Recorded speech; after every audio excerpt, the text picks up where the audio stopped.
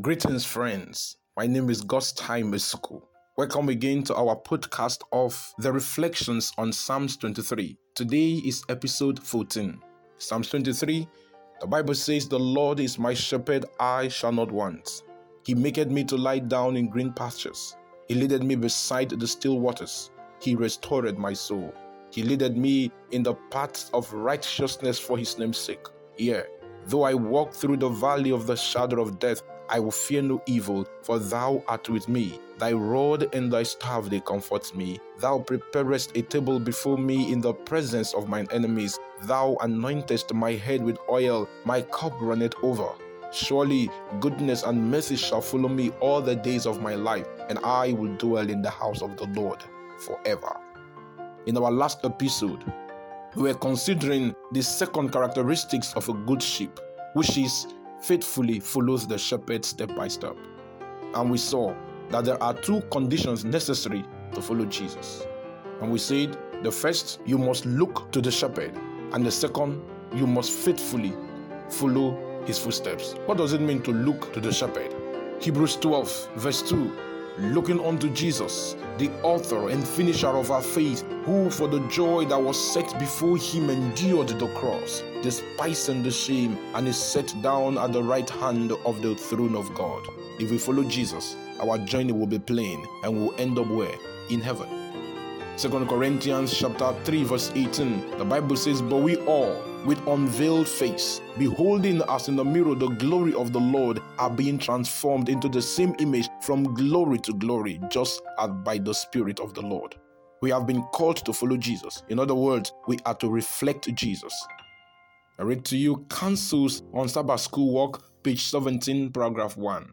The pattern must be inspected often and closely in order to imitate it. As one becomes acquainted with the history of the Redeemer, he discovers in himself defects of character.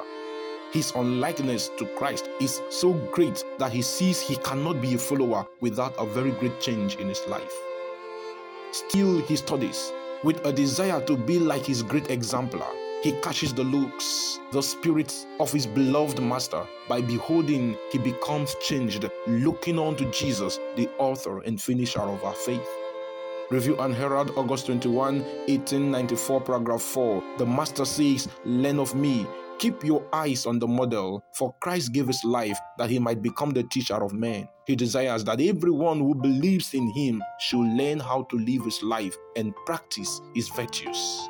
So the first condition necessary to follow Jesus is that you must look to the shepherd. The second, you must faithfully follow his footsteps. John 13, verse 15, "For I have given you an example that ye should do as I have done to you."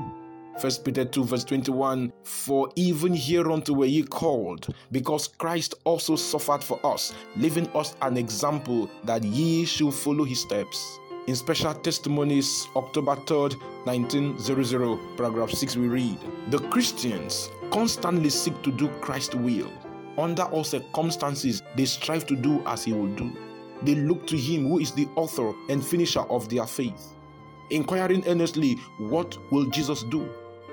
What words will he speak? If I speak words that he will not speak, were he in my place, am I abiding in him or he in me?" You remember the revelation John received from the angel in the island of Patmos about the redeemed and their description. Revelation 14 verse 1, "Then I looked, and there was the Lamb standing on Mount Zion, and with him were 144,000 who have his name and his father's name written on their foreheads." Verse 4, "These are they which follow the Lamb whithersoever he goeth." So the redeemed must follow the Lamb, Jesus, wherever he goes.